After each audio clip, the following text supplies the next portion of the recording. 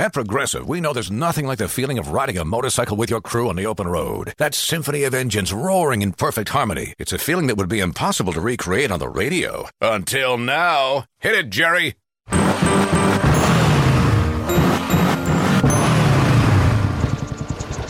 Oh, my word. Really, really terrible.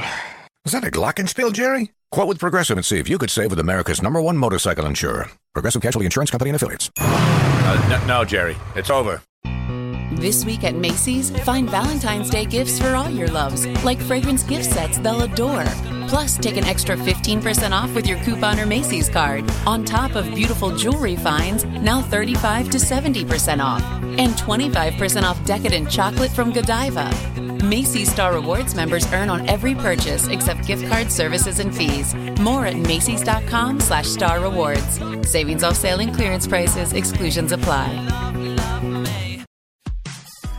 Hey guys, have you checked out 336 Daily? Did you know that sometimes, in fact pretty often, I've been recording it in my car while driving to different job sites? That's how easy Anchor is to make podcasts.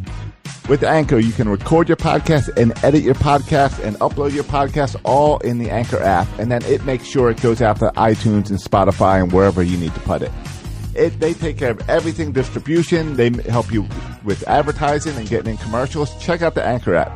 Go to the App Store and download the Anchor app for free, or go to anchor.fm to check it out. Section 336. The next generation of Baltimore sports talk.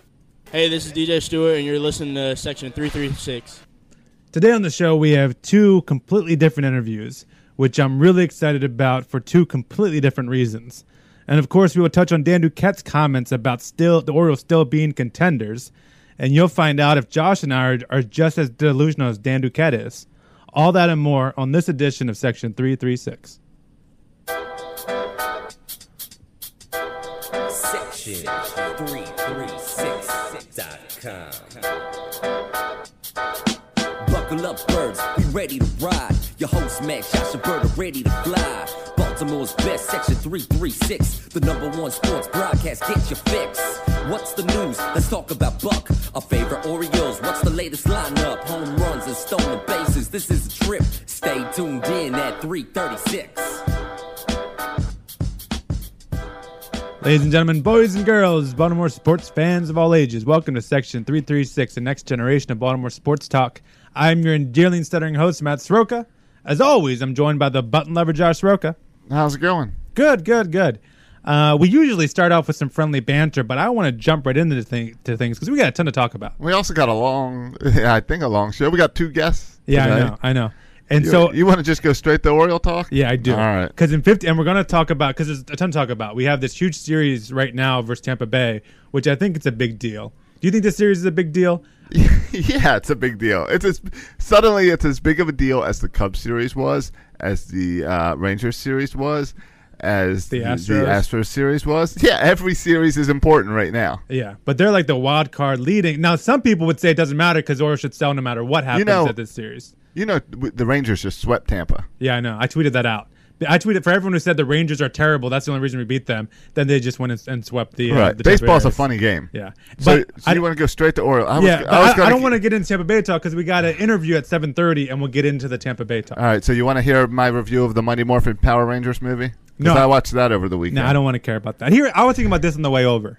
All right, what do you want to talk about? The Nats not trading for Zach Britton. Can we just randomly start with that? Okay. Because most people have said they don't deal with each other. Like Baltimore won't answer their phone calls, right? Yes. But here's my take on why that deal will never happen. And it has nothing to do with Masson. Because they just traded for two pitchers? No. Nothing to do with that either. Because the Nats suck no matter who they put in the bullpen? Well, now here's why I think Peter Angelos will never do it.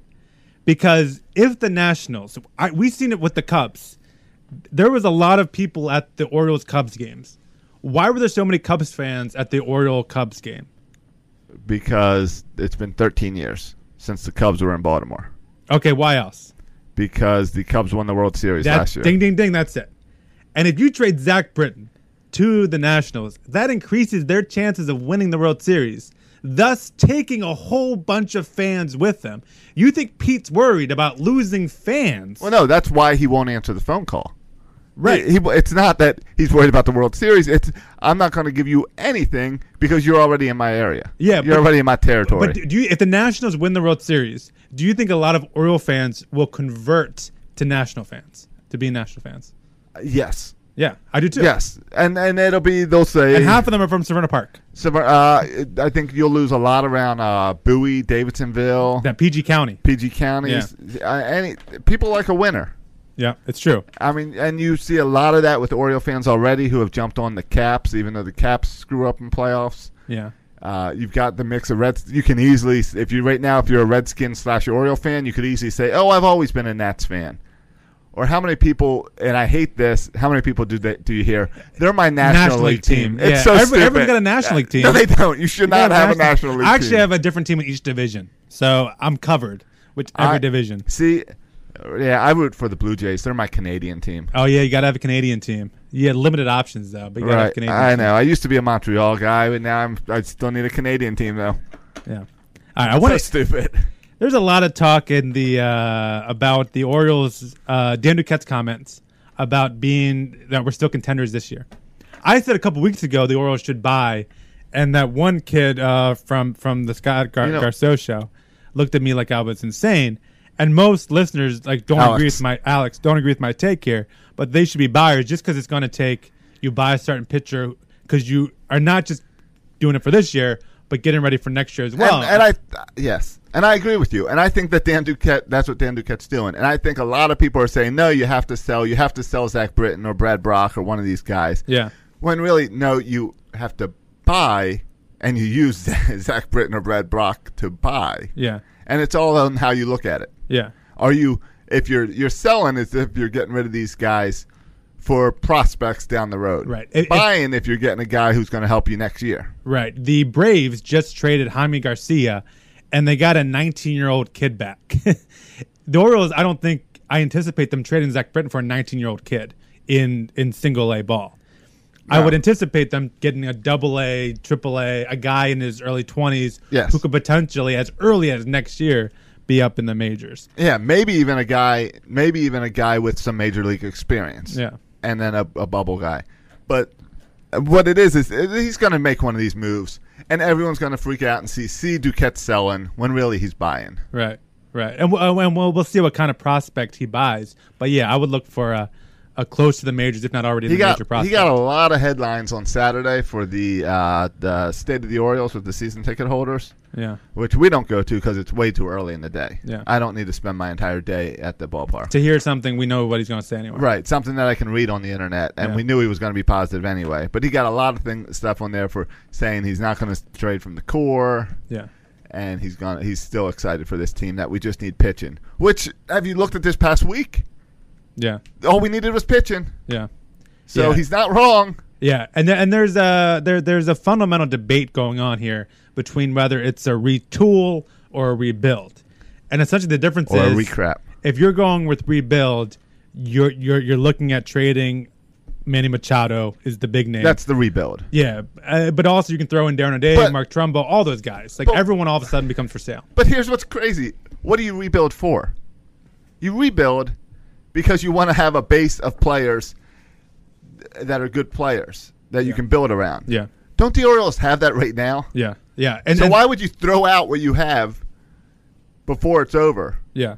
Why do people not know what's going on? Yeah. Why are so many people so stupid? I know. And to your point, I thought about this, why are people dumb? Yeah, that's a big question. I have 7 because the majority. I feel like this is the majority. We're in the minority now. I think it's that Oriole fans wanting to just hate on the Orioles and Peter Angelos after 14 years of losing. It might be a little bit that. I think I came up with 7 reasons on why they think what they think, and we only got 9 minutes to our first interview, so we might not get through all these. All right, 7 reasons why you're dumb. Yeah, the first one is JJ Hardy who. Yeah, that's one. That one. But these are myths that people who think we should rebuild hold. The first one I have on there is that same one you just mentioned, that this team just doesn't have enough good players. Right. It does. It doesn't have Jonathan Scope. Manny it's just Machado. Not true.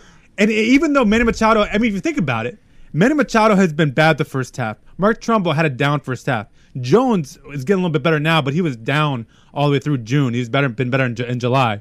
So all these players have had down years, and yet we're just 3.5 games out.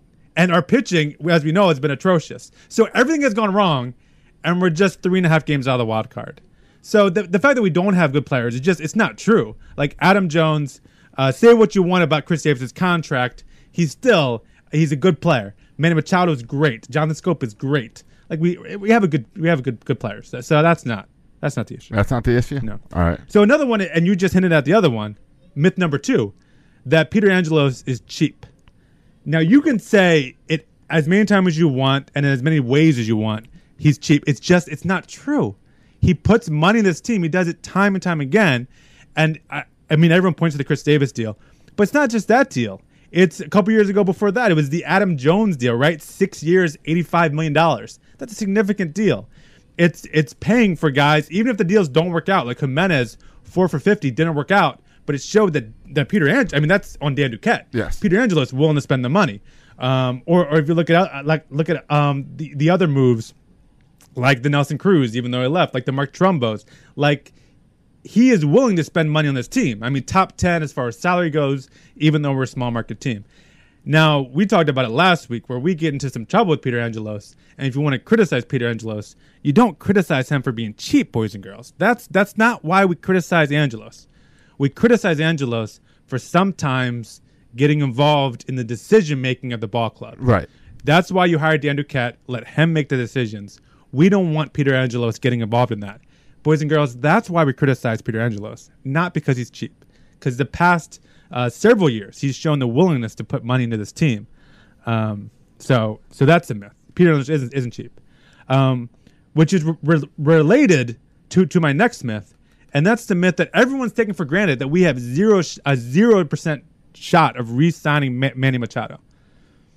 This, again, is not true. Every time we can, and we do have the ability to re-sign Manny Machado, every time I look at the layout of the contracts, I get excited.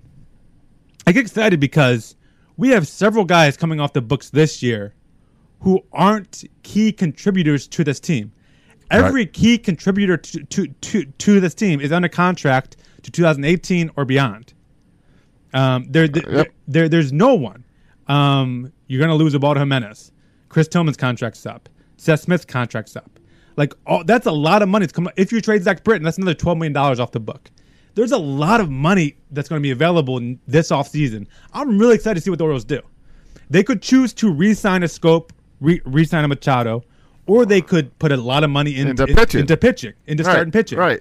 And so there's going to be, and people forget this, there's going to be a lot of money that the Orioles are going to have to spend because, I mean, there's the incremental raises for your Manny Machados and for your Jonathan Scopes. But outside of that, the players we have right now, are you going to re-sign any of them to big deals? The only guy I see between J.J. Hardy, I think, is gone. He's gone. $14 million. He's gone. Ubaldo Jimenez, $13.5 million. He's gone. He's gone. Seth Smith is $7 million. I think he's gone. Especially the way Austin Hayes is playing. Austin Hayes, Cedric Mullins. Yeah, you're going to replace Seth Smith, and it's going to cost you no money. Yep. Who else is up? Chris Tillman. He's the guy that we might re-sign. Yeah, but again, that's only because we need pitching. And he's making $10 million this year. He's not going to make $10 million next year. No, he's probably got down to $8 million. If we can get a 1 year $8 million, that might be a good deal for him. Yeah, and if we do a 2 or 3 year deal, I think it'd be even a lot less than $8 million. Yeah, 2 to 3 is probably 6.5 to 7 a year, I would think, at the way he's pitched this season. Yeah, so there's just a lot of that money coming off the book, and where are you going to put it? So I see either you're going to put it in either re-signing players or getting started pitching or doing a combination of both. Right. But there's money available to do that. There's money available to sign. And all that stuff speaks to it's not time to rebuild. Yeah. Because if you're going to rebuild, you wouldn't put money into Jonathan Scope. Yeah. You wouldn't. Machado's going to cost a lot, but you're going to have those conversations. Yeah. And I mean, if you're talking about so that his contract starts in 2019, I mean, you have a completely different team. There's no one besides Chris Davis who's under contract past 2019. Unless one of the young players are still in arbitration. So the money's there if you want to invest that much. And we have Chris Davis is the only one sitting with a big contract, $23 million.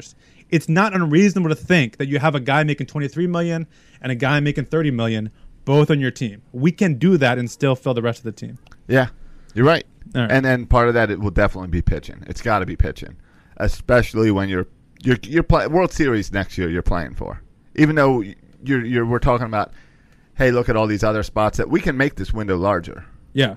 Oh, and that's my next myth: is the window is shut right now, and if it's not, if you look at all the contracts in 2018 and 2019. The Britton, the Broxton, Machado, the 2018. Machado's the big one. Yeah, and then next year, and Adam Jones, 18 too. And then next year, 19 is Scope and Darren O'Day. Right, but I would say O'Day and Trumbo. But I would say losing Jones doesn't close your window. He's getting older. We've got some outfielders coming up. Yeah, Cedric Mullins is looking like he could be a guy that could really step into that center field role. Yeah, or Austin Hayes too is the guy. Yeah. So when people say the window's closing after next year, they're talking about two guys. Well, no, they're Zach Britton and Manny Machado. And when they trade Zach Britton away, they're talking about one guy, Manny Machado. That's the window, I guess, right? What they're talking about is what they know as Oriole fans. Since they jumped on the bandwagon and the Orioles started winning, the Oriole winning way is defined by these 20 guys that have been here. Yeah. When you got to look past that we don't have. Again, you look at our farm system. We're the worst ranked, one of the worst ranked farm systems. That's because of pitching. Yeah. So pitching's a problem, definitely. Yeah. They're going to have to spend money on pitching. And one could argue that Dan Duquette, since he's been here, traded about 3 or 4 low prospect pitchers who turned out to be high prospect good pitchers. And if we still had them in our system, we would not be such a bad farm. Right. But you also got to look at, all right, if we spend money on pitching, then where else? How do you field the rest of the team? We've got some outfielders that can come up. Yeah. We re-signed Scope. He takes care of second base or shortstop. Yeah. Davis is here locked in. Mancini's here locked in. Yeah. Well, I mean, that's the key, right? To have enough players making no money. And who are those guys making no money? The guys pre-arbitration. Right. The guys like Trey Mancini's pre-arbitration right now. Next year, hopefully, we're going to have a guy like Austin Hayes.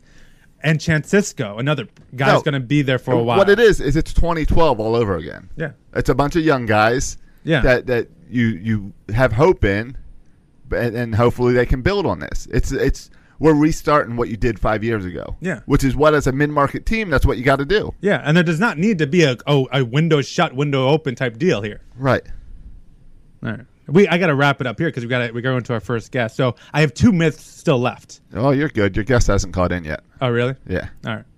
All right. Then I'll get to myth number 6. And that's rebuilding a team is easy. People have this notion. I think it's because young people play too many video games. And they have this notion that rebuilding a team is easy. It's easy? Yeah, but it's not easy. And I'll talk more about that after we talk to our... You used to call me on my cell phone. Late night when you need my love. Call me on my cell phone. Late night when you need my... Well, Section 336 is excited to be joined by Anthony Crum. Anthony, thanks for joining us. Thanks for having me. Absolutely. Now, this is exciting for me because you're, of course, of a former student of mine at ACS. When was that? When did you graduate ACS? Was that 2012? 2013. 2013. Is when I graduated. All right. And then since then, you've been That was your last year. That was my last year, I know. I said, Crum's leaving, I'm out of here too. And so I left right after you. And so you went off to Florida. And so I know we were messaging back and forth a little bit about you doing some play-by-play with ESPN Gainesville. But can you talk to us I'm curious to know, what have you been up to down there and what are you doing? So I go to the University of Florida, and I'm a telecommunications major. I graduate in December. Nice. And what I've really been doing is I work with the ESPN Gainesville radio station, and we do some play-by-play for Gator Sports. But then this summer, I've been doing play-by-play for Little League Baseball, Dixie Youth tournaments, state tournaments around here, and then the World Series is next month in Alabama. So all of our games are on YouTube, and we go out and we set up a video camera and we call the games for all the divisions. Oh, that's very cool. So what ages are we talking about? Anywhere from, I've called T-ball games to 15, 16-year-olds. T-ball games, like 40 runs each side. So any type of age range is what we're looking at for those. That's T-ball. I would...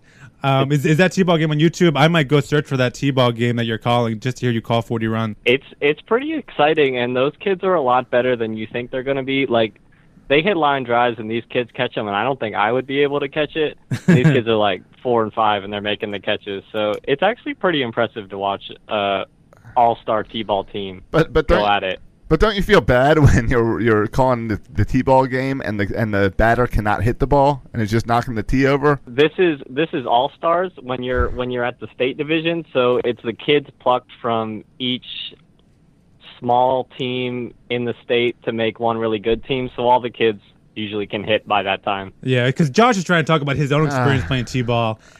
Your experience, Josh, isn't true for everybody else's experience. How do you pick an all-star T-ball player? That's what I want to know. That's got to be the coach's sons all get together. You'd be surprised how good some of these kids are. They go sliding to the ground and they fire all the way to first from third base, and I've seen kids my age that can't even make that throw. All right, time for the Orioles to start get a scout down there. Now we got in trouble doing that before in Korea, scouting 12-year-olds. You got to be careful with that. Well, Anthony, we're excited to talk to you. There's a huge series going on between the Rays and Orioles. I don't know if it's more important for the Tampa Bay Rays or the Orioles. There's a big debate going on in Baltimore right now whether or not we should be buyers or sellers. Tampa Bay is traditionally a team that has sold, selling guys before their arbitration is up. This year, do you anticipate the Rays continuing going the selling route, or could this be a year, in the leading the wild card now? Could this be a year that Tampa Rays actually buy at the deadline? I doubt we're going to do a lot of buying, but I definitely don't think we're selling. We picked up Sergio Romo, and I think that's about all we're really going to do. We have made some good moves, getting like a Adeiny Echeverria and those kind of depth players to help us out when that's when we really fell off last year. But we really don't have the type of money if we want to be good this year and also be good in the future to be real big buyers before this deadline. Yeah, and that's somehow you guys, as we're watching Blake Snell's pitching tonight, somehow you guys are able to do the thing that the Orioles been trying to do, I think, since I've been an Oriole fan. Develop a starting pitcher. And you guys seem to do it left and right, developing starting pitching. And can we just get your entire player development crew and just have them work for the Orioles? Because the Orioles can't develop a pitcher to save their life, and Tampa Bay just does it over and over again. Why? I mean, I don't even know their secret, but all the time you see them trading for these pitcher prospects. When we get rid of players, Blake Snell was one of those that we've brought up for years now. And, I mean, he struggled this year, but I think in a few years he could be leading our rotation. Yeah. Absolutely. So this series is looked from the Orioles' perspective as a huge series. From a Tampa Bay perspective, do you guys see yourselves as being able to compete with the Red Sox this year, or are you guys making those? Because I mean, if you want to compete with the Red Sox, it seems to be like go all in and try to get a Yu Darvish or something. But if it seems like in small moves like Tampa Bay likes to do for money and other reasons. It seems like you guys are just playing for a wild card. Do you think Tampa Bay Rays have what it takes to kind of stay? I know they've had some great halves of offensive seasons from guys like Dickerson and stuff. Do you think they have the staying power to stay in the wild card lead? I think we have the team to make the postseason right now with the wild card. I wouldn't say we can compete with the Red Sox, but from watching our division all year, I always think from the beginning 3 teams were going to make the wild card. But now, or make the playoffs rather, but now that the Yankees have their starting pitcher hurt, I feel like our division is really open. I think we definitely have the team to make it there. We've shown the offensive capabilities. We don't even have Kiermaier right now. Once we get him back, I definitely think we can make a run. I don't think we need to bring anyone in to compete with the Red Sox. I think we already probably can. We're only 3.5 games behind them, I believe, right now. Yeah. I think we can make a run. Yeah. Well, speaking of competing, the Rays had a big weekend this past weekend where they got swept by the Rangers.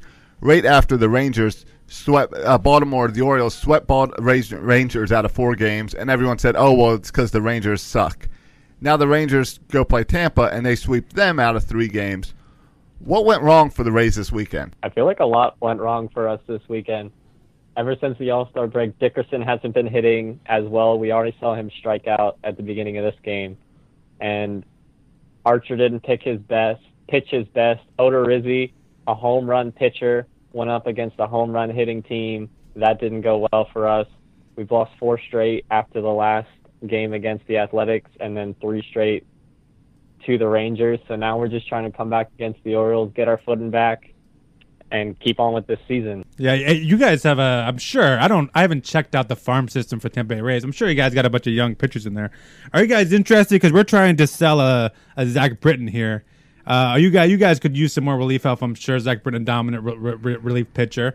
Do you guys have any pitchers you could give us for Zach Britton? Are you guys open to making that kind of deal? Probably not, right? Because Zach Britton's another guy who has one more year, and you're paying him $12 million for a reliever. Tampa Bay doesn't pay $12 million for relief pitchers. No, but we could trade him to Tampa, and I'm sure Tampa could teach him how to shoot those arrows into the air. Hey, all of our closing pitchers have all been the Fernando Rodney. We have Colome now, Vane, like guys that they'll come in that 1-out situation, and they're always going to let at least one dude get second to make your life miserable. Yeah, the Orioles knew, before Zach Britton, we knew an awful lot about that. At least we don't have to put up with that anymore. At least until we trade. From a Tampa Bay Rays perspective, I bet you're hoping that the Orioles sell, right? Like I'm hoping that the Blue Jays sell so they'll be easier to beat because you play so many divisional games. I bet Tampa Bay is hoping that the Orioles sell. I don't know if we will or not, but I bet Tampa Bay, you guys are hoping we will sell because the AL East is good. And the more teams who sell, the better it is for the teams that are left. I think we're definitely the best division in baseball right now, even with the Yankees, the Red Sox, the Orioles. Like, you look at our bottom division, you guys and the Blue Jays, and those teams can beat up on almost every other division. Our division is so stacked. If we can water down our division a little bit, it definitely would be a good thing all around. Yeah. I mean, if you look at the American League, yeah, like the Chicago White Sox are a joke. The Oakland Athletics are kind of a joke. And we don't have those kind of joke-type teams in the AL East. You're always, day in and day out, going to have a battle. It's interesting if you look at it. The last 2 days, the Orioles lost two days ago to the Astros, which is disappointing because I saw every other team in the division lost that day. Then yesterday, I looked at it and the Orioles won, and the only other team to win in the division were the Yankees. It seems like, for how good the AL East has been all year, it seems like you have Boston, Yankees, Rays, Blue Jays all kind of struggling at the same time, and it's open, right? I'm looking at the last 10. And everyone's at 6-4, 5-5, or 3-7. Like, no one's playing great baseball. It seems like it's open for one team to get hot. But that's the whole American League. Yeah, I guess. Yeah, you're right. It's very competitive. But it just seems like one team just needs to win 8 out of 10, and they can make that move. I don't know if Tampa Bay is the team, but it's interesting just how competitive the AL East is this year. Yeah, I'd have to agree. It's definitely been crazy all year. Being a Rays fan, we've only been 4 games over 500 or 3 games under 500 all year. We've stayed like in that range of 7 games, so we haven't had any crazy winning streaks or any crazy losing streaks. That must be We're nice. just hovering in the middle and waiting for a breakout is what I've been saying all year. Waiting for that game, that stretch where all of our starting pitchers can pitch well and we win 6 or 7 straight games. It just hasn't happened yet. Hopefully it happens soon. Yeah, absolutely. From an Orioles standpoint, this series right now against the Tampa Bay is really kind of huge because we're trying to make a decision whether to buy or sell. Right now, we're 7 games out of the AL East, and we're 3.5 back in the wild card. And of course, with Tampa Bay sitting in front of us, like we're like edge of our seats, must win, or we're going to blow up the whole team. So it's a huge series from the Baltimore standpoint.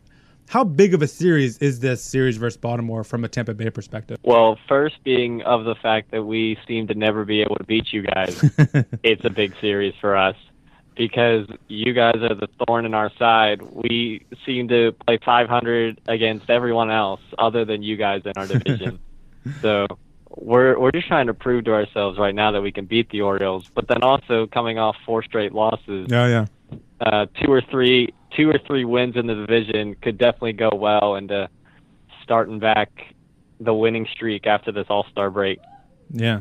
Man, I was just looking at it, and Kansas City's won five in a row, and so just like that, a mediocre team in Kansas City wins 5 in a row, and all of a sudden they're sitting they're tied for you guys with that wild card spot. So it's so amazing. All it takes is a streak here or there, and I guess you're fortunate. I don't know if it's unfortunate or fortunate. I mean, unfortunate that you guys haven't had a breakout this year. Like the Orioles started off like 22-10, hottest team in baseball, and then we totally tanked. Like our season has been a season of extremes, kind of the opposite direction of Tampa Bay, and we're hoping that Tampa Bay can help us get another extreme upward momentum. But Anthony, it's really good talking to you, man. I'm excited to hear that you're doing well. I'm excited to hear what happens. I mean, you graduate in December. What do you have any plans yet after you graduate? That's a ways away. Right now, I'm probably looking at grad school or law school at the moment. Okay. So we'll have to figure out what goes on after I graduate in December and see where the application process takes me. Okay. Well, go ahead, Josh. Well, I was just going to say, we've got a softball game in a couple weeks if he wants to come do some play-by-play. Yo, video me in. I got you. Yeah, well, hopefully we'll have you on again when we have a Tampa Bay Rays, Baltimore Orioles one-game playoff scenario as we're the two wildcard teams, and we'll have you back on to talk about the game and get us ready. I feel like that's a great plan, but I do have a question for you guys before we go. Oh, yeah, go ahead. I need the opinion on the Chris Davis contract after it's been going for a while now. No one wants to talk about that anymore. Hold on. There's been the injury issue. He's had a couple nagging injuries that's kept him out a little bit. Today he's out with, I guess, an illness, apparently. I don't know exactly what that means. Seafood. But let's be clear. He's a little bit into this deal. We still got a ways to go, right? Like we still got another 20 years or something with this deal. But I think at the time, everyone thought that's a really long deal. It probably won't work out. I don't know. I feel like even an average Chris Davis I'm okay with it. I mean, he's making $23 million a year, which is probably more than Chris Davis is worth, and probably more than any other team would pay for him. But still, at the end of the day, I'm glad Chris Davis is on my team. I don't think anyone's going to look back and think this is a great contract, a great deal. But I still like the fact that Chris Davis is hitting bombs for my team. He's not with somebody else. So not to mention defensively, he's above average. Yeah, he's always a really good first baseman. So we're happy with it. Yeah, in 2 years, we might be thinking this is the worst deal of all time. But right now, we're okay with the deal. We're okay with it. That's true. And his contract's so high, if he goes anywhere, the Yankees are going to pay him. So that's the only place he could probably go. Yeah, I don't know, though, after the Yankees sign Manny Machado, if they'll have any money left for Chris Davis. That's the question. And Davis's contract is all back. Machado and Harper. Yeah. Once they sign Machado and Harper, they'll have no money left. So problem solved. There we go. Hey, then they'll just be beating up on us. So exactly. Now, how much do you pay attention to the minor league systems down there? The Tampa's minor league farm system? I watched Blake Snell when he went down this year, but other than that, I don't delve too much into it because watching one team is enough. Right. No, I get that. I was just wondering if there's any talk or any highlights on Rays television about how our friend Jonah Heim is doing. You guys got him with the Steve Pearce deal last year. Yeah, he was a recurring guest in our show. Definitely worked out for you guys. Yeah, and the Orioles had traded. We don't have that many recurring player guests on our show, and one of them got traded to the Rays, which we're still a little annoyed by. His grandmother used to correspond with us. Yeah. But all right. Well, I will definitely keep tabs on him. Yeah, on Jonah Heim. Now that I know who I'm looking for. Yeah, he's on the Stone Crabs. Yeah. The next time you're on the show, I'm going to ask you a first question. How is Jonah Heim doing? All right, I want to answer. I did go to a single-A baseball game the other day to watch the one and only Tim Tebow play at the Port St. Lucie Mets. And how'd Tim Tebow do? So he hit a home run. Sounds about right. That's all he does. See, I'm waiting for the Mets to bring him up in September. Then I'll go watch. He's going to make it. No, he's not. I hope he does. Well, Anthony, we really appreciate you coming on here and talking some Rays baseball, and it's great to talk to a former student, man. I'm excited to hear that you're doing well, and let's talk again. Sounds good. I will look forward to it. All right, see you, man. I hung up on him. You just cut him off. His His sign off? He probably had some cool catchphrase sign up and you cut him off. What do you think? It's go Rays? I don't know. He's probably something cool. That's lame. Probably something cooler. I don't know what it was. Your sign off go O's? Yeah, it's lame. Uh-huh. Probably something cool. He should. If I was a Tampa Bay guy, I'd be pushing for the Rays to bring back the Devil Rays. I'd like bring back the Devil. Yeah, bring back the Devil. I would be wearing all the old Rays jerseys and everything with the Devil on it. All right. So some comments from the chat room. Jacob says, all I ask right now is that we finish over 500 by the time the season's over. I guess you readjust your expectations. But if we have a good run, I'll raise my expectations for a wild card spot. I think that's fair. Joy says, husband cited Section 336 magnet on blue Civic, just like yours. Nice. We got some more magnets. Got another batch in if anyone wants them. You drive a Civic? No, I don't drive a Civic. I don't know what a Civic is. It's a little girly car. Yeah. You know who doesn't drive a Civic? Adam Jones, who just drove a home run. 1-0 Orioles. Playing pretty well down in Tampa. Oh, yeah. Who's that? Who got the run? Adam Jones? Yeah. Yeah. And Jacob, did Jacob ask this question before, or you asked it? How's Jonah Heim doing down there? Did he ask that question first? I don't pay attention to the chat. I don't know. You didn't see him ask that question? No, I don't pay attention. Okay, I think just like you sometimes steal my talking points when you go on other talk shows, I thought maybe you stole. I did steal one of your talking points this Saturday on the Bat Around with Stan Charles. Yeah. So we're gonna have in a few minutes. We're gonna have Justin McGuire from Baseball by the Book on here. So our second interview in one show. Yeah, I don't know. Well, we've done that before in person. I don't know if we've done 2 phone calls at once. So what books are you reading now? Baseball books? I'm not reading any baseball books. Why not? I'm reading. I was telling you, I just started the Streak book. Yeah. And we can't get that guy on. We're not that big time. Why not? Actually, we probably can. I just didn't ask because I got to read the book first. Has a streak guy? This is about the life of a streaker. I don't know if that really counts as sports.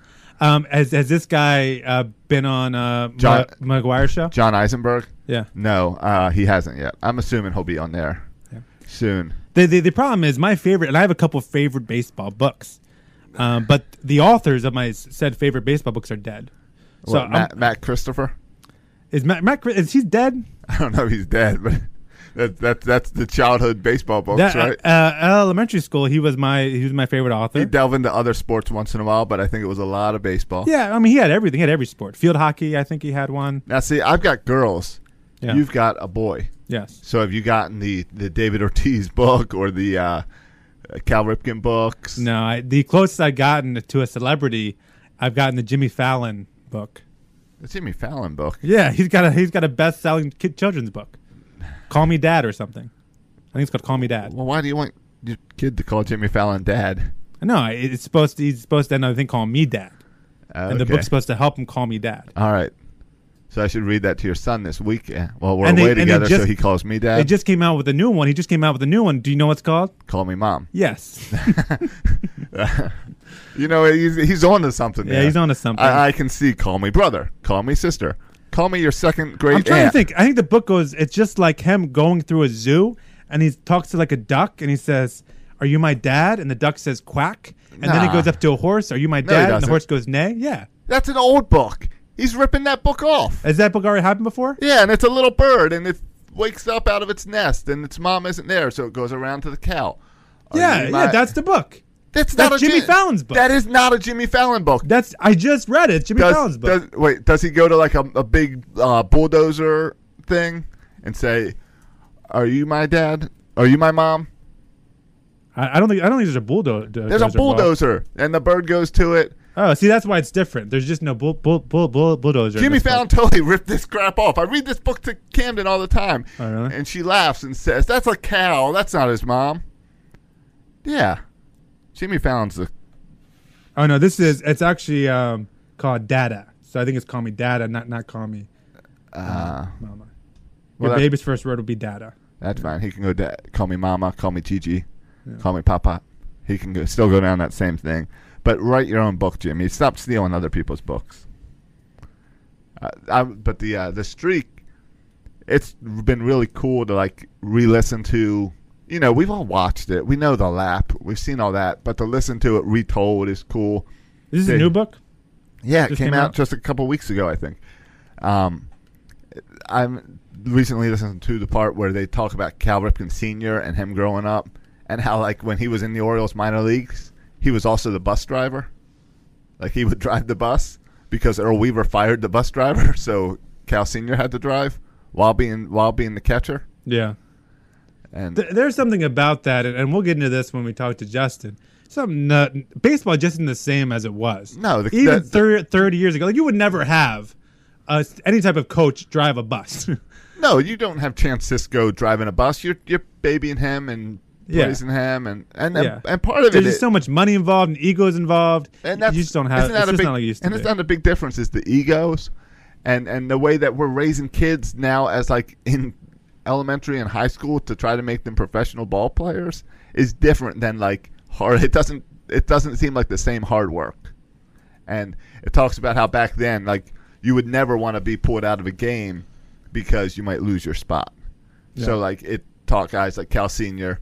and other guys to just play through the pain. Yeah. And how, like, well, we see that happen in football all the time, right? Right. A guy gets hurt, the next guy comes up and he's good. Yeah. And the other guy who got hurt never gets another shot. Right. At least with that team. Yeah. And of course in football you're just plugging yourself with painkillers to get back out there. They didn't have all this back then. Right. They were just going back out there and dealing with the pain. Right. Tells a gruesome story about Cal Sr. playing soccer, and he stepped on a nail. So he came into the house with a drill and drilled the nail out of his foot, and then went back out to play soccer some more. Sounds horrible. Yeah, that's pretty intense. But the streak is something. The more you think about it, the more you just appreciate it, right? The more the more you realize how there's just so many weird and freaky things that happen every day in a baseball game. Yeah. Like even Manny Machado, who's like the ultimate gamer, or Adam Jones, ultimate gamer, stuff happens. But it's even also, like suspensions, like stuff happens. Right, but it's also like, yeah, like today, Chris Davis is sick. Yeah. Earlier, he lost some time with what was his hand injury? Thumb issue. Yeah. Like a not callus, but like a bruise or a cut or something. And like guys, like even Cal Jr. played through crap like that. If he twisted his ankle, he just went back out there and played. Yeah. Yeah, you have to. Yeah, because stuff happens. Right. Now, do you know what the other difference is? The money, and the fact that as a major league team, the rosters are larger. And why do you want to put Chris Davis out there with a minor injury when you put all this money into it? Right. You want to baby them, and you're so worried about how much that player the is long-term concerns. Yeah. And you have this beautiful thing called the 10-day DL where you can call up another guy. That's the greatest invention Buck somehow convinced them to do. Yeah. I got now this is you set this interview up, and I'm excited to talk to him. Yeah, because I really enjoy this podcast. Yeah. It's based by the book, Justin McGuire. What's your favorite baseball book? Do you have a favorite baseball or book? even sports book? Do you have a? I mean, I know you've read the Moneyball. Yeah, and I think they're all enjoyable. I don't think there's any that I go back and like read multiple times. I really liked what's the new Moneyball. I thought that one about the Pirates, Big Data Baseball. Big Data Baseball, yeah. I thought that was really good. I liked that a lot, especially since it was more of like a Moneyball changed things. So now what? And it was like the next level Moneyball. Yeah. So I enjoyed that. Buck was talking about this the other night about how he feels everyone has the same amount of data now. Everyone has the same information. So there's no advantages like there used to be. Well, the advantage is how you use it. Yeah. I mean, everyone's always had the same data. It's just how you use it. Well, not everyone always didn't have the same data. I mean, Earl Weaver was famous for going there and writing down data and having data that not everybody else had. But now everyone has access to all the sabermetrics and all that data. Right. But it's just it's how you use it. Yeah, how important do you find that data? What information do you utilize? Like if you were running a team, you'd probably fire the whole sabermetrics department, and you would say we're doing this all on gut instinct, which might be similar to what Dan Duquette does. I don't know. I mean, I think that's how Buck manages the team. Oh, I think he's too smart for that. I think he looks at that. You think he looks at stats? Oh, absolutely. Or do you think he just trusts other people to look at stats for him? No, I mean, some things you scratch your head, like why is Adam Jones leading off? Like there's some moves that make you scratch your head. Right, because that doesn't fit in stats. No, and Buck Showalter will come back. Well, these are human beings, personalities who have preferences, and there's a lot that doesn't come out in the stats. And Buck's probably right about that. I mean, like there's a different mentality of leading off, right? Like Sure. like, You're supposed to take pitches. You might take more pitches. Adam be Jones selective. doesn't do that. So maybe this forces him to be a little more selective. He feels compelled to be more selective. And that'll show up in stat book that he feels somehow mentally compelled to be more selective. But Adam Jones is also, or Buck also gives to the point of he wants certain guys to have more at-bats. So he'll say, I'll put Adam Jones up at the top because I want him to see more at-bats. And I was looking. Yeah, but if you're going to do that, why wouldn't you put your best hitter up there? Well, I was looking into that. Put Jonathan Scope at first. I was thinking, leading off from Trey Mancini leading off. Right, and I was taking note about that on Saturday when I was at the game because I noticed Manny Machado and Adam Jones. Adam Jones always bats one position ahead of Manny. Yeah. Whether it's 2 and 3 or 1 and 2. Right. Adam Jones is always right in front of Manny Machado. Right. How many more at bats does Adam Jones have than Manny Machado this year? Oh, I don't know. As Manny Machado, how often has Manny Machado been suspended this year? How many games played? Are they similar with games played? I think they're very similar in games played. I would say maybe 15 more at-bats. 5. Oh, 5? Five more at-bats. That's it. That's how much difference basically one slot makes. Yeah, and the lineup, you can say... And that's in half a year. So you're saying 10 at-bats a year. Who's batting first, who's batting second? After that first time up, it doesn't matter anymore. Right. So people talk so much about the lineup and where people should be heading. At the end of the day, if you have a lineup that hits, it doesn't matter where they bat. Like, your unscored runs, the lineup hits. Right? Right. I think too much is made of that. Right, and I get the whole that first time through saying, all right, I want to if things aren't going well, I want this guy to be leading off and try to start something up. But it's logical, right? One hit throws your whole system off as far as that. Yeah, but it's for me, it's pretty logical that we talk all the time about how it'd be nice to have a leadoff hitter who has a good on base percentage. Well, that's because the guy you want hitting the most, again, getting the most opportunities, you want a guy who gets on base a lot. It's like pretty basic common sense here stuff, right? Like, give me the guy who gets on base the most. Let him have the most at bats. Not like it's not rocket science setting up this lineup. So I think sometimes people tend to overthink setting up a lineup. If I had a lineup, I don't even care their speed. I wouldn't care anything. I don't care about. All I'm looking at is one stat: OBP. Show me their OBP, and I'll make the entire lineup card just based on that one single stat, OBP. And I bet I make a pretty decent lineup with that. Ignoring the home runs, ignoring the RBI, ignoring the batting average, just OBP. Just give me the guys who get on the base the most and put them at the top of my lineup. What are you, Ned Yost all of a sudden? He's a genius baseball mind. So, but what do I know? Not much. True. You used to call me on my cell phone late night when you need my love. Section 336, excited to be joined by Justin McGuire, host of Baseball by the Book podcast, a podcast that features interviews with baseball's best authors. Justin, thank you for joining us here at Section 336. No problem. Glad to be here. Well, Josh is a fan of your podcast. He got me hooked on your podcast. He told me about it. And the first thing I did is I went through all the episodes and I listened to the episode about Brooks Robinson. And I learned that you're also an Orioles fan. So I'm excited not just to be joined by the host of a great baseball book podcast, but also joined by an Orioles fan. So I'm excited about that. Talk some Orioles too. Yeah, I am an Orioles fan since 1977. So I've been out for 40 years or so, and been through some good times and a lot of bad times as well, as you know. Yeah, absolutely. And that's the great part is you don't try to hide that. I think your Oriole fandom sneaks into every episode you put out in some way or another because you, like us, grew up in that time frame of watching baseball, and for what you knew growing up, baseball was the Orioles. Yeah, exactly. I mean, it's just a big part of my baseball fandom. I have a 14-year-old son who has become an Orioles fan now, too, so it's probably a bigger part of my life now than it was, when I was in my 30s, when I was before I had kids. And so it's interesting, when your son and your next generation takes it on, it takes on a whole different look, a whole different feel to it. Now, that comes into a topic we've discussed many times because we live outside of Baltimore in Annapolis, and we have always talked about what do you do if you live out of state and have to raise a kid? You've got to raise them still as an Oriole fan. So you're down in North Carolina, right? Yeah, I'm in western North Carolina. I'm in a little town called Hendersonville, just south of Asheville. Is that still Oriole territory? No, this is, to the extent that people care about baseball at all here, I would say it's Braves territory.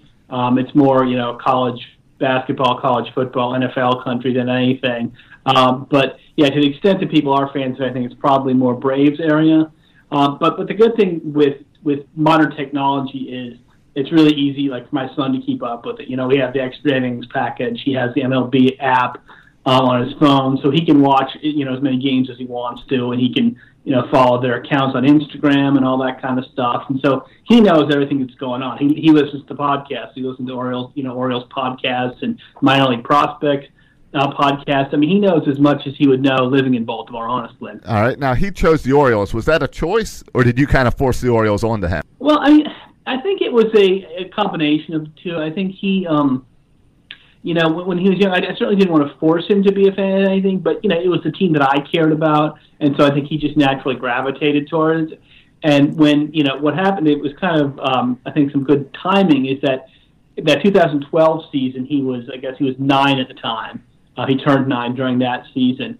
And I think that kind of hooked it because it was such an exciting and fun year. And he really got into them that year. I think if they had continued to be terrible, like they had been the previous 14 seasons, I don't know that he would have been an Orioles fan. He might have become a Nationals fan or something else because he had shown some interest in the Nationals when he was younger. So I don't know what would have happened, but I think that 2012 season and then the subsequent success, in 2014 particularly, really hooked him on the Orioles. Yeah, that's the age. That's the right age where it hits. That's for me. That was the 1989 Why Not series when I was 9 years old. That got me into Orioles forever. Exactly. And it takes some excitement like that. 89 was very similar to 2012 in a lot of ways. Oh yeah, we were making comparisons. Yeah, the comparisons were there. But Justin, we got you on here not to talk about your parenting style, but we got you on here to talk about your awesome podcast. And I think this is a great idea, a podcast about baseball books. And there's something about, and I love to read, and I've read a lot of baseball books. And there's something about baseball that just the storytelling, the narrative, it just works with baseball more than other sports. Why do you think? I mean, you talk to authors every week. Why do you think that baseball lends itself to the storytelling? Yeah, it's a good question. I don't know. I guess it would probably be possible, but it would be a lot harder to do this with any other sport. But there's so many baseball books that come out every year. I mean, I can't keep up with just the new books, never mind the old books I want to talk about. And I'm doing this twice a week, so I'm putting out a lot of podcasts, but I just can't keep up with them. I think it's a combination of things. I think it's like the history of baseball is so rich and it goes back so long. Yeah. It's a sport that that just lends itself to mythic characters like Babe Ruth and Jackie Robinson, and something like Jackie Robinson. It's not just a baseball story; it's an American story. There's just so much in the history of baseball, and it was such an important part of America for so long. I mean, for a century, it really was the national pastime. I think it's hard to really say it is anymore, but it was for so long. It was the sport that people associated with America. There's the famous story that during World War II, the Japanese soldiers. The biggest insult they could think to hurl at the American soldiers was, F Babe Ruth, because he was so famous around the world and he was so in baseball associated with America. I think it's such a part of the history of the country. It's such a part of the culture, and it also just as a thing I'm sure you guys know and have discussed, it lends itself well to things like statistical analysis and novels and nonfiction, fiction. There's just so many different things you can do with baseball. I've got an interview coming up with a guy who wrote a couple of graphic novels about baseball, and I think it just lends itself to those things in a way that other sports, which are very much about being in the moment, don't. Yeah, and there's something, and you're right about those names become almost like heroic, larger than life names. I know, I love. Baseball going back to the 30s and 40s when you had Joe DiMaggio versus Ted Williams and that whole rivalry between the Red Sox and Yankees. I'm a big fan of David Halberstam. Like Summer 49 is my favorite all-time baseball book and that kind of era. For you, is there a favorite era or a favorite type of baseball book? Because you're right, there's some go the data route, some go the more fiction route. Do you have a favorite type of baseball book? I like a lot of different kinds of books, but I would say just generally speaking, I like books that are about baseball history of one sort or another, and that could be 19th century history or much more recent history. I really love the 70s because that's when I grew up. I love reading about baseball in the 70s.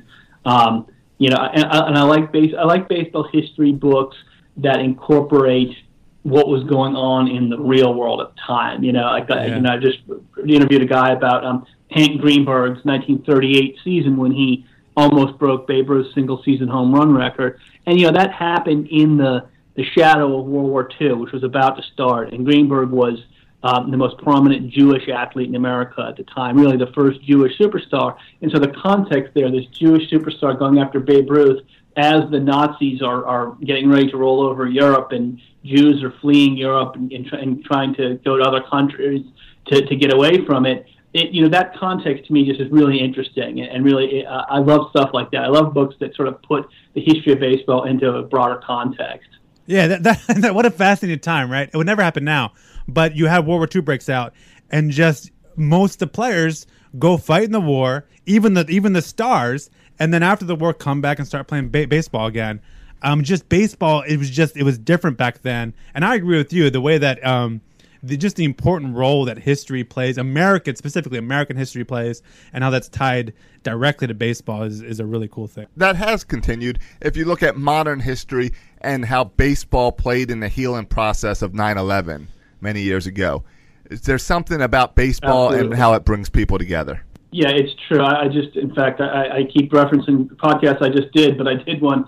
A guy wrote a book about Mike Piazza, and particularly his role with the Mets. And, of course, that was a big part of it was the homer he hit, the 3-run homer that he hit. Again, I forget who they were playing, but it was the first game the Mets played after 9/11. And, of course, or it was the first game they played in New York after 9/11, I think. So, of course, that was, that's still like a legendary moment in Mets history and in baseball history. And, yeah, it really lends itself to that sort of thing. You think about, again, the Cal Ripken thing, which you guys are certainly familiar with, when he broke the record. I mean, that was a big, big story nationally, and people all over the world were talking about it. And there's just nothing comparable to that in other sports. You wouldn't have this kind of attention on. Think about it. When's the last time a regular season NBA record got any kind of attention outside of just hardcore NBA fans? It just doesn't happen. But baseball, you get something as kind of bizarre as a consecutive game streak, and it becomes this legendary thing. Right. I think it's Go ahead. It's the nature of a game where you play so often, 162 games. I think it sort of has to sort of develop these legends and these myths and these heroes in a way that others maybe don't, just because it goes on. Seasons can go on for so long, and you can have a lot of years where your team isn't relevant. But if you have something like you have a player like Cal Ripken, it's still a great thing for your memories about those teams, even if they didn't win the World Series. Yeah, and I mean, and you're right, because I remember it. Every person in Maryland, every Oriole fan everywhere remembers where they were when Cal Ripken broke the streak, and that was a regular season game. I remember, like Ravens, I remember Super Bowls, but there's no regular season game I remember from 10 years ago or from 20 years ago. There's no other. That's not true with any other sport where a regular season game can be so impactful, and there's so many games too. It's pretty wild. Do you have so? For those of our listeners, some of these millennials who don't read anymore, do you have recommendations for people maybe who just want to get into reading baseball books? What do you want, a starter pack? Where should one, if you could recommend, like, this is the book you need to read, what books do you recommend that important books that people should read, important baseball books? Well, I'll give you a few that are favorites of mine. What I think is probably the greatest and most important baseball book ever was a book called The Glory of Their Times, which was written in 1966 by a guy named Lawrence Ritter, who has unfortunately passed away, because I would love to have him on. But I recommend that book to anybody to start with, because it's a book, it's an oral history of basically players from the dead ball era. It's guys who played essentially from 1900 to about 1920, 1930. There's a few. It goes a little beyond. There's a couple of players who played more in the 30s, but mainly it's the dead ball era type guys. And it's an oral history, and each chapter is just devoted to a different player. But it's so well written and so well done that you just can't put it. That you can read the whole thing in a couple hours if you really want to. And it just really paints a picture of that era of baseball. And you talk about, we were talking about how baseball kind of has these myths and these heroic, this kind of heroic aura about it and certain things. You really get that from this. It really makes you want to go back and watch games in that era. And it's a fun read, and it's a fairly quick read. And I think any baseball fan should read that book. The other book that I always recommend, although at this point it's a little bit out of date probably, is the Bill James Historical Baseball Abstract, which originally came out in 1985, and then a new version came out in, I think, 2001. That's one that I read. I think I read it with my freshman year in college. I had read a few of the Bill James annual abstracts before that, but that's a book that just blew my mind in terms of it's the way that it explains baseball history to you and baseball statistics and baseball players to you in just a way that I had never thought about before. And I think the second edition, which is at this point, almost 16 years old, it's probably worth checking out, even though it's a little bit out of date. But it's still a really good read. Have you ever had a chance to talk? Have you ever had a chance to talk to Bill James? I have not talked to Bill James. I would love to get him on. He's a little bit hard to get a hold of, as you might imagine. I can imagine. I've talked to Rob Nyer, who of course knows Bill James and worked for him for many years. Mm-hmm. And I sort of subtly dropped a hint in there that I'd love to talk to him, and he's kind of like, "Yeah, that would be great." He didn't offer to email me his number or anything. So, if anybody knows how to get in touch with him, let me know. But he has a website and stuff, but I haven't actually gone to ask him yet. I probably will at some point. But I've had an opportunity to have a lot of great authors on, who are current authors, and some older guys too. Yeah, and that's the one problem with your podcast is it costs me money every time I listen because I want to read these books after hearing you and the author talk about them for 30, 40 minutes.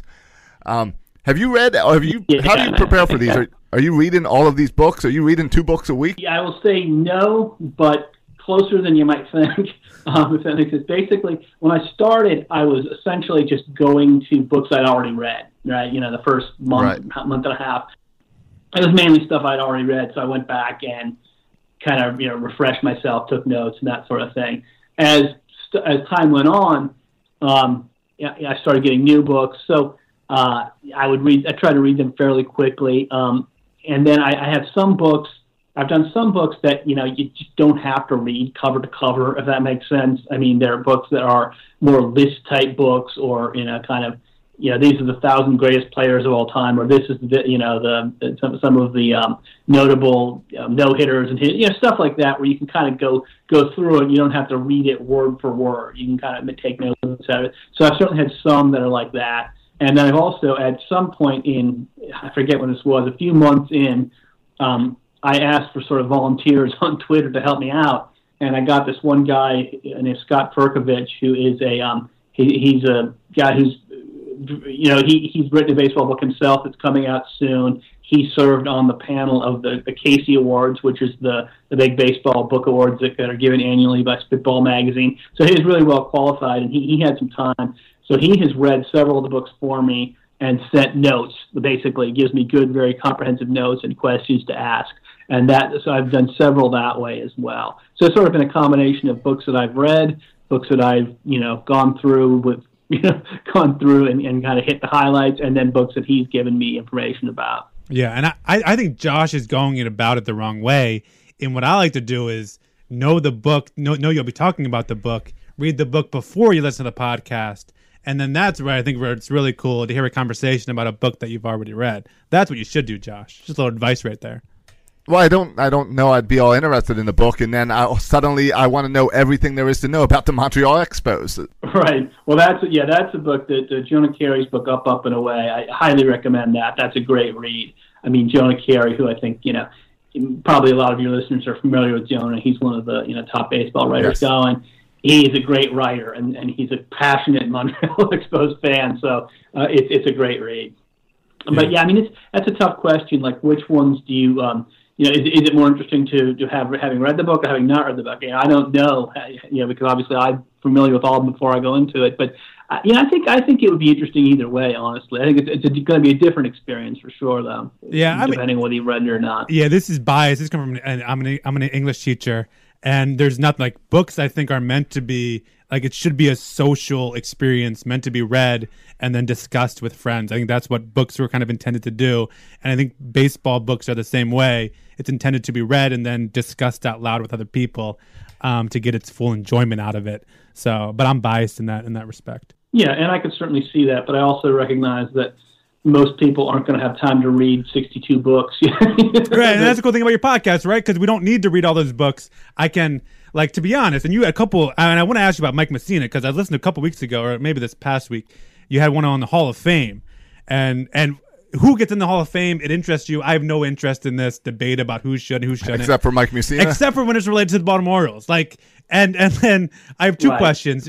Should Mike Messina be in the Hall of Fame, and should he go in as an Oriole or a Yankee? Well, the answer to the second question. There's no question about that. And that's not just my bias showing. I mean, if you look at his numbers, he was better as an Oriole in every way. I think all his All-Star appearances were as an Oriole. He won more games, had a lower ERA, more strikeouts, more innings pitched. Everything his Orioles numbers were better.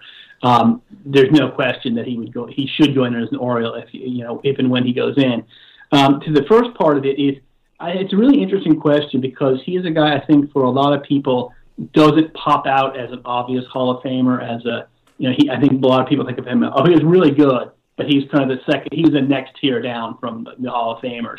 And if you're defining Hall of Famers as, Pedro Martinez, Randy Johnson, Roger Clemens, although, Clemens obviously isn't in, Greg Maddux, then yeah, he is the next tier down. But the reality is those guys are the creme de la creme of Hall of Fame pitchers, and there's a lot of guys in who aren't nearly as good as those guys. And Mike Messina is right there with that group. He's every bit as good or better than a guy like Don Sutton. Frankly, he's as good as Tom Glavine. Just didn't pitch for the team. He didn't pitch for the Braves, so he didn't put up. His ERA wasn't as good because he wasn't pitching in the National League and didn't have quite as many wins. But if you look at his advanced statistics and his run prevention in context, he was every bit as good as someone like Glavine or Smoltz. So yeah, and the answer is based on what the sort of the baseline Hall of Fame pitcher is, he absolutely belongs in. Yeah, and by the way, based on that, that's great to hear. I hope he gets in as an Oriole. But when I was listening to your podcast earlier about the Hall of Fame, I was more interested, and I found it really interesting in who got in the Hall of Fame when really they shouldn't be in there. Like who's in there that really don't have the numbers to support it, as opposed to all the guys that aren't in there that maybe should be. I like to hear about those guys who have no business being in the Hall of Fame, but somehow they snuck in there. Yeah, I did early. One of my very early episodes, I think it was one of the first 10 or so, was called Ghosts in the Gallery at Cooperstown by an author. I think his name is David Flight.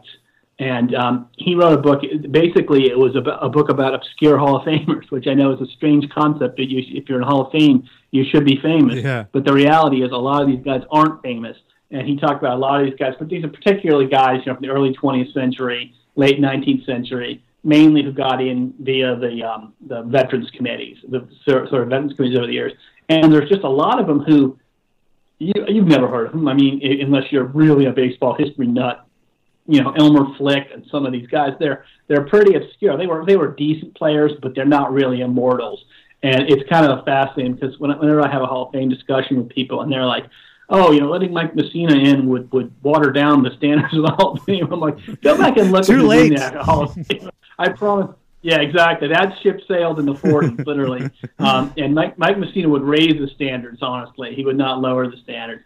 And that's what's interesting about it is so many people have opinions, but they don't have any clue who's actually in. And and they shouldn't necessarily know these guys are in because they don't deserve to be in, and they're not famous.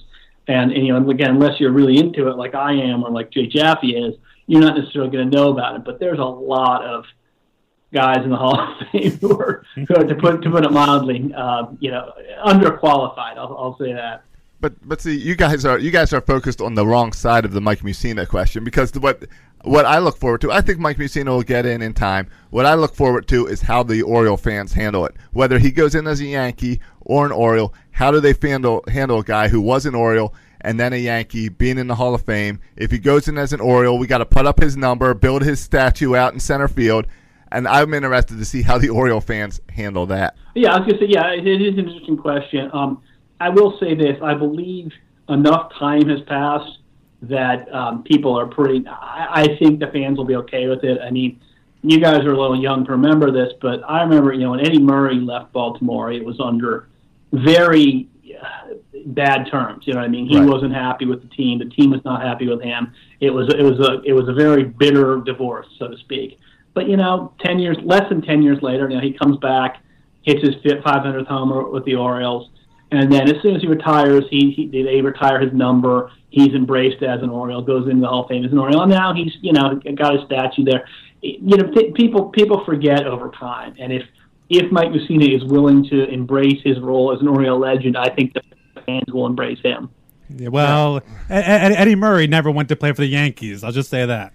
Well, again, it's true. But Eddie Murray also never, again, the circumstances of Eddie Murray leaving were pretty bitter, and it was there was not a lot of love lost between the fans and him at that time. And Mussina, I'll be honest with you, I never blamed Mussina. I thought the team was so poorly run at the time he left, and things were going such a bad direction that I didn't blame him for going to a better situation. But I suppose I'm probably in the minority among Orioles fans on that. I think a lot of Oriole fans understand that now, looking back. Yeah, blame Pete. Look, and the Red Sox have even come around and retired Wade Boggs' number. So if they can retire Wade Boggs' number after he, rides a horse in Yankee Stadium celebrating the World Series, I think the Orioles can embrace Mike Mussina. All right. Well, speaking of Orioles going to the Yankees, we've got to talk about Manny Machado.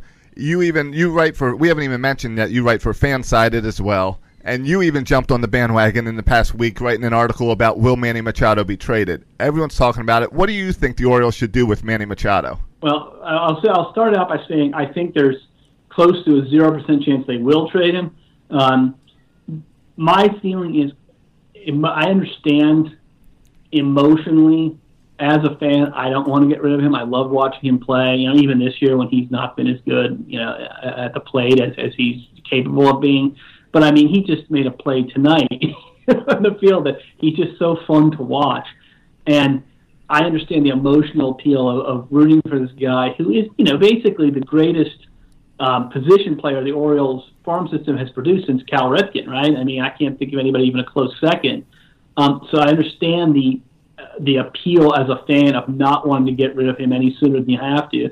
But the rational part of my brain says he's not re-signing here. The Orioles are not contenders in 2017, and they're not likely to be contenders in 2018. Why not go for it now, get some prospects, restock that farm system, and kind of start building towards the next Orioles team? Because I think the window is essentially shut. So I think rationally, it would make all the sense in the world. And emotionally, I understand why fans don't want it, if that makes sense. Yeah, well, you can consider me, count me on the emotional side, because my rational brain isn't strong enough to want to see Manny Machado with another team. Even if he leaves, I can't. I don't want him to go. I love watching him every night. And even if rationally, that's why you have a GM, because I don't have to make the decision. I'm just a fan, and I like watching Manny Machado at third base. I don't want to see him. Yeah, I agree. And if the Orioles were better this year, it wouldn't even be a question. But I think they've got themselves in such a hole. I see people arguing, well, they're only 3.5 games out of the second wild card, but there's 4 or 5 teams ahead of them. But what about next year, Justin? Because they can be good next year, right? You sign a starting pitcher in the offseason. Or 4. Or 2 or 3 pitchers in the off. You can be. I don't think it's beyond the realm possibility to see us as a playoff team in 2018, right? Or no? Am I emotional, not rational? You should talk to my 14-year-old son, because that's his argument for why they shouldn't do it. Yeah, next time we're having him on and not you. Okay, good. All right. Well, he'd be happy to come on. But here's my problem with that argument, which is I think it's perfectly possible that the Orioles could put together a everyday lineup that could contend, right? The starting lineup. of good players. The problem is, and I think they could have an effective bullpen. Yeah. But I think the problem is the starting pitching has gotten so bad. Yeah. And I know it's been kind of weak for a while, but this year we've really. I mean, what is your rotation next year? Just best case scenario, Dillon and Gausman turn out to be better than they've been this year, particularly Gausman. That's two, right? So who are your other three guys that are going to make you contenders? And that's, again, relying on those guys to really step it up a bit. They are 5 starting pitchers away from a rotation at this point for next year, as far as I can see. And that's the problem. If they were even, if they had 2 good pitchers, and you could say, well, we could do this, we could do that. Buck's good at juggling kind of weaker at back end of the rotation, and that's true. But right now, I just don't see what that rotation is going to be. They don't have the pieces to trade for starters. There's not going to be a lot of great starters on the free agent market. I just don't see how they're going to have contending pitching next year. Yeah, and if you can just respond real quick to my argument to that would be this offseason, off the books is coming. Jimenez, you're getting that money. Tillman, you're getting that money. If you trade Britton, that's $12 more million. JJ Hardy, that's $13.5 million. There's just going to be a lot of money out there that we're losing, and we're not losing that much talent, but we're getting a lot of money back from these contracts expiring. And it seems like you have the money there to sign a free agent pitcher or 2. But you would argue, A, there's not enough good ones out there, and B, we would have to sign, 4 starting pitchers, and that's just not realistic? Is that the other side? Well, yeah, I think that's part of it. I haven't looked at the free agent list in a while, but my memory is that there aren't a lot of big-name pitchers coming onto the market this year. I know, Scherzer at one point, or not Scherzer, I mean Strasburg at one point looked like he might be the big name, and then they signed him to a deal, right. A longer-term deal. The other thing is, too, do we really think top-of-the-line starting pitchers want to sign with the Orioles? That's the other question. I guess if you back up the Brinks truck and are willing to pay them more than anybody else, maybe, but, when's the last time the Orioles signed an elite starting pitcher? It's just pitchers don't seem to have any interest in Baltimore. But I feel like we've said that about any player. You're telling me Ubaldo Jimenez isn't elite? I am telling you that. But you're right. That's who we get. We get the Giovanni Gallardos, the Ubaldo Jimenezes, because we can't get the top tier guys. We get the 4th or 5th tier guys. I buy that. Yeah, you get the guys who are still looking for work in January, Yeah. And people aren't exactly knocking down their doors to get them. And I wish that wasn't the case, but I wish the Orioles were a more attractive destination for free agent pitchers, but it doesn't seem to be. Under the Angelos regime, it does not seem to be the way it goes. Yeah, well, at least we can still get the hitters, right? We can still get our Nelson Cruzes and our Mark Trumbos signed. So I guess that's something. We can try to out-homer everybody. Yeah, well, and that's sort of the strategy they've employed for several years, and it worked until it did. You know what I mean? Yeah. It's like, I think our starting pitching has bottomed out so much this year.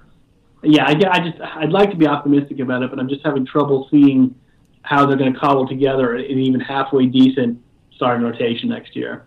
Yeah. Josh, you should have never even asked about the Manny Machado. That really turned this podcast down a dark side. Don't worry. One day we'll all get to read books about the Manny Machado legacy. Yeah, absolutely. Exactly. Well, Justin McGuire, we appreciate you coming and spending some time with Section 336. We encourage everyone to check out the Baseball by the Book podcast. It's a really good listen for baseball fans. So thanks, Justin. Yeah, no problem. Anytime, guys. All right, see ya. All right, bye. See how I made sure not to hang up on him before the second bye. Yeah, he got to see his sign-off. Right. Okay, bye. Okay, bye. It's a sign-off. Yeah. Right? This is I'm sure your student had a similar sign-off that I cut off. Yeah. Next time we're getting the 14-year-old little McGuire on. The positive Oriole fan. And we're going to talk about winning in 2018. Right. We'll tell you about 1989, and you can tell us about 2018. 2018. The year the Orioles went to the World Series. Yeah. How about that? How much fun would it be to be a 10-year-old kid through these past 5 years? Yeah. It'd be pretty fun. Yeah. This is actually, if you're a kid, like, you're better off than all the 18-year-olds, right? All the 20-year-olds, right? All the millennials, right? Who grew up with losing, right? Good for them for still being Oriole fans. Actually, after all that, good for them, right? Yeah. So this has been a long show. You still want to go through your list? I had 2 more. All right, let's go through them. I don't care. We can. Yeah. This is a long. Next week's going to be. Who knows how next week's show is going to be? We're going to be on the road. Bert's going to be back. We might not. We might do an hour and a half and not talk baseball. Next show? Next show, yeah. Yeah. Well, there's going to be a little thing called the trade deadlines coming up. I think we might have a thing or two to say about that. That's true. We might have to. We might have to release more than one episode next week. Yeah. Maybe do a little mini episode if Zach Britton gets traded, or when he gets traded, or when Brad Brock gets traded, or when Manny Machado goes to the Boston Red Sox. Stop saying that. I hate those jokes. I made that joke too about the Yankees. I hate myself for making that joke about the Yankees. I'm sorry. I'm just hitting my undo button on Microsoft Word about 50 times because somewhere along the line I deleted all my myths when I was talking to You were Justin. just typing stuff in there? Well, I was talking to Justin. Writing down all the books you need to buy? Deleting, yeah. I'm telling you, every time I listen, the Piazza book sounds awesome. Yeah. The Expos book, I already went to Audible and added it to my Do you thing. feel, though, if you listen to the podcast, you don't even need to read the book? Yeah, it's kind of like the Cliff Notes. Yeah. Like I don't think they have Cliff Notes anymore. Is it Spark Notes? Is Spark Notes the modern Cliff Notes? Yeah, they still got Cliff Notes. All right. I mean, CliffNotes.com. Okay. All right. Yeah, I guess not the little yellow books that we used to have. There's no yellow books anymore. There's websites. I see. But yeah, it reminds me of the Cliff Notes of the book. Yeah. But it makes me want to get the book. Sometimes. I listen to podcasts about the Hall of Fame. I'm not going to read that book. That discussion puts me to sleep, debating who should be in the Hall of Fame or not. Just not my cup of tea. But some of the other ones, yeah, absolutely. Myth 6.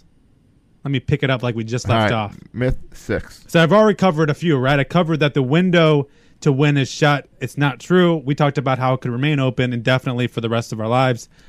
Peter Angelos is cheap. That's a myth. He actually has spent money in the past. We have zero shot of re-signing Manny Machado. The money is there. If we make a priority, we can do that. The Orioles never sign any free agents. We talked about it with Justin. They have trouble sometimes signing top-tier pitchers. But we certainly have signed other free agents, Castillo, Trumbo, Cruz. Yep. This team doesn't have enough good players. Just not true. Just not true. Look at who we have on this team. This team was built for everyone's contract to run out in like 2018, 2019. So we have a lot of good players for the next 2 years. Year and a half at least. Myth number 6. Our pitching staff, and this is what I was talking about with Justin, and I just disagree. Our pitching staff can never be good enough to compete. This is what it comes down to. And whether you think the Orioles are going to be good in 2018 or not, this is the question. There's no question about the offense. The offense can be good enough. There's no question about the bullpen. Even trading Zach Britton, our bullpen can still be good enough to win. Right. The question is starting pitching. Can we get enough? Can we get 5 good starting pitchers to compete? I'm not worried about the closer. It's starting pitching. That's the whole question. If you don't have starting pitching, the closer's pointless. This year, if you do have starting pitching, next year, all about starting pitching. We've got Miguel Givens, who could be a starter or a closer in pretty much any team. Okay, he could be fine. You combined Miguel Castro and Michael Givens. Did I say Miguel? To make Miguel Givens. You know, I kind of like Castro in that late inning as well. Yeah. And I think O'Day, if they don't trade O'Day is a good setup guy. I think our bullpen's very interesting. Yeah, I mean, Brock, Givens, O'Day, those 3 guys, however you want to mix it up, that's fine. Yeah, and I agree. The question is, though, and here's the question. 2018, can we find 5 decent starters? And that's why I think you trade Zach Britton for one guy who you know will be there next year, So another guy who might be there next year. You're getting 2 guys for Zach Britton. Okay. One who's ready, one who might be ready, or might be a 2019 guy. Okay, so let's say you trade for 1. I think you got to trade for 2.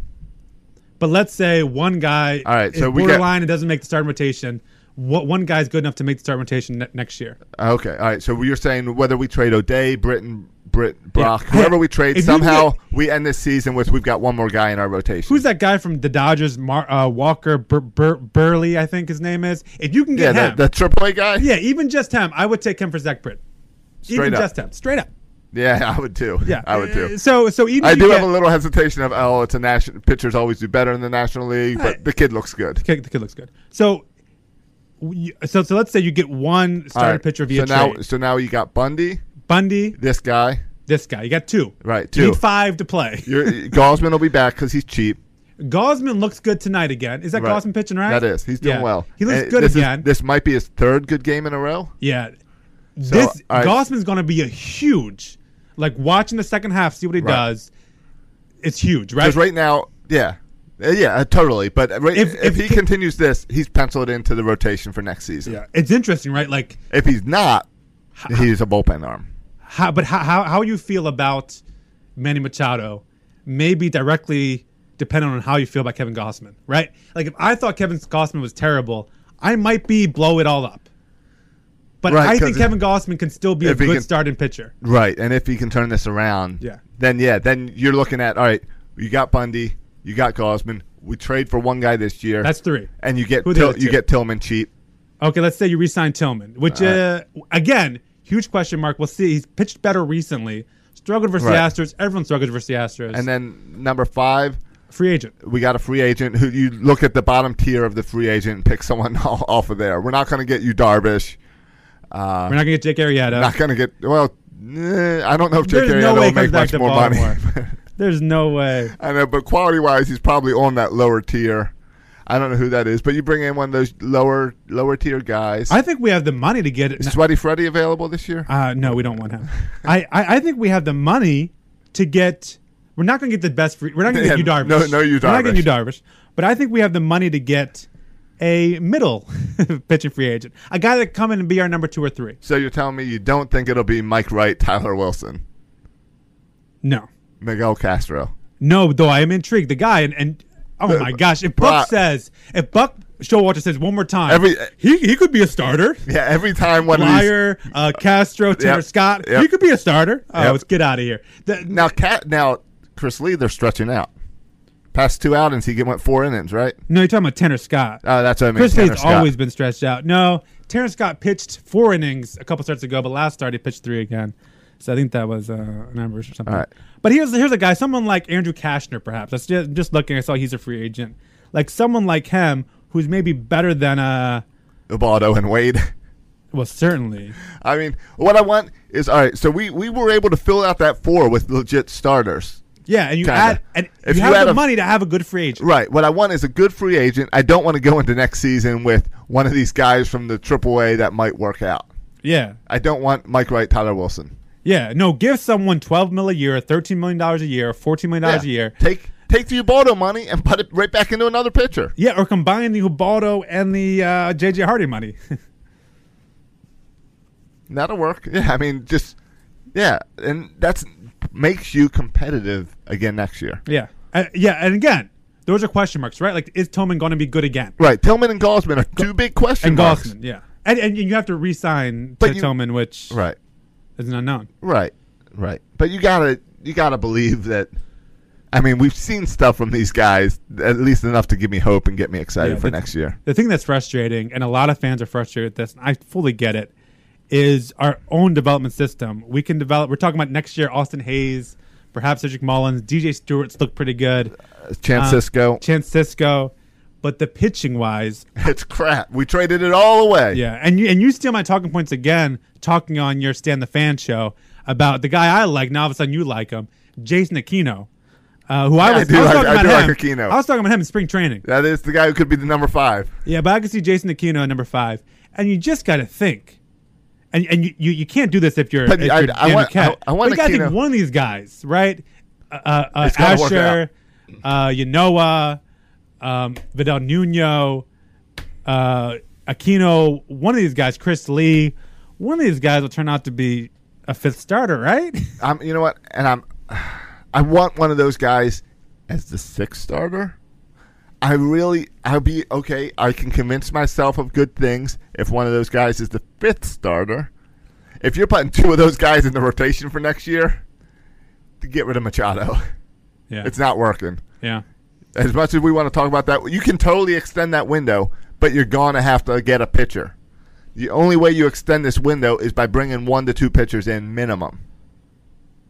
All right, a couple of things in the chat room. Jacob says, I think the better question is going back to our interview with Justin. Who is the better pitcher, Jim Palmer in his prime or Mike Messina in his prime?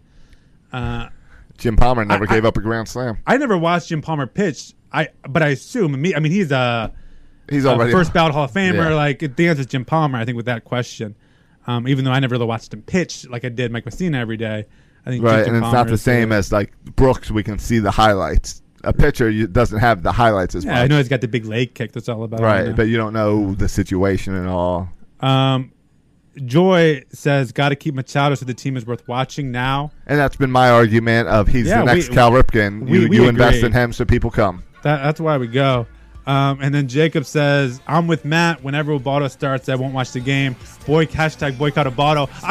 I am boycotting Ubaldo. He's scheduled to start on Wednesday. That's ridiculous. I literally will not watch There is no reason he should be in these games. Last start, Jason Aquino, a couple days ago. Bring him up.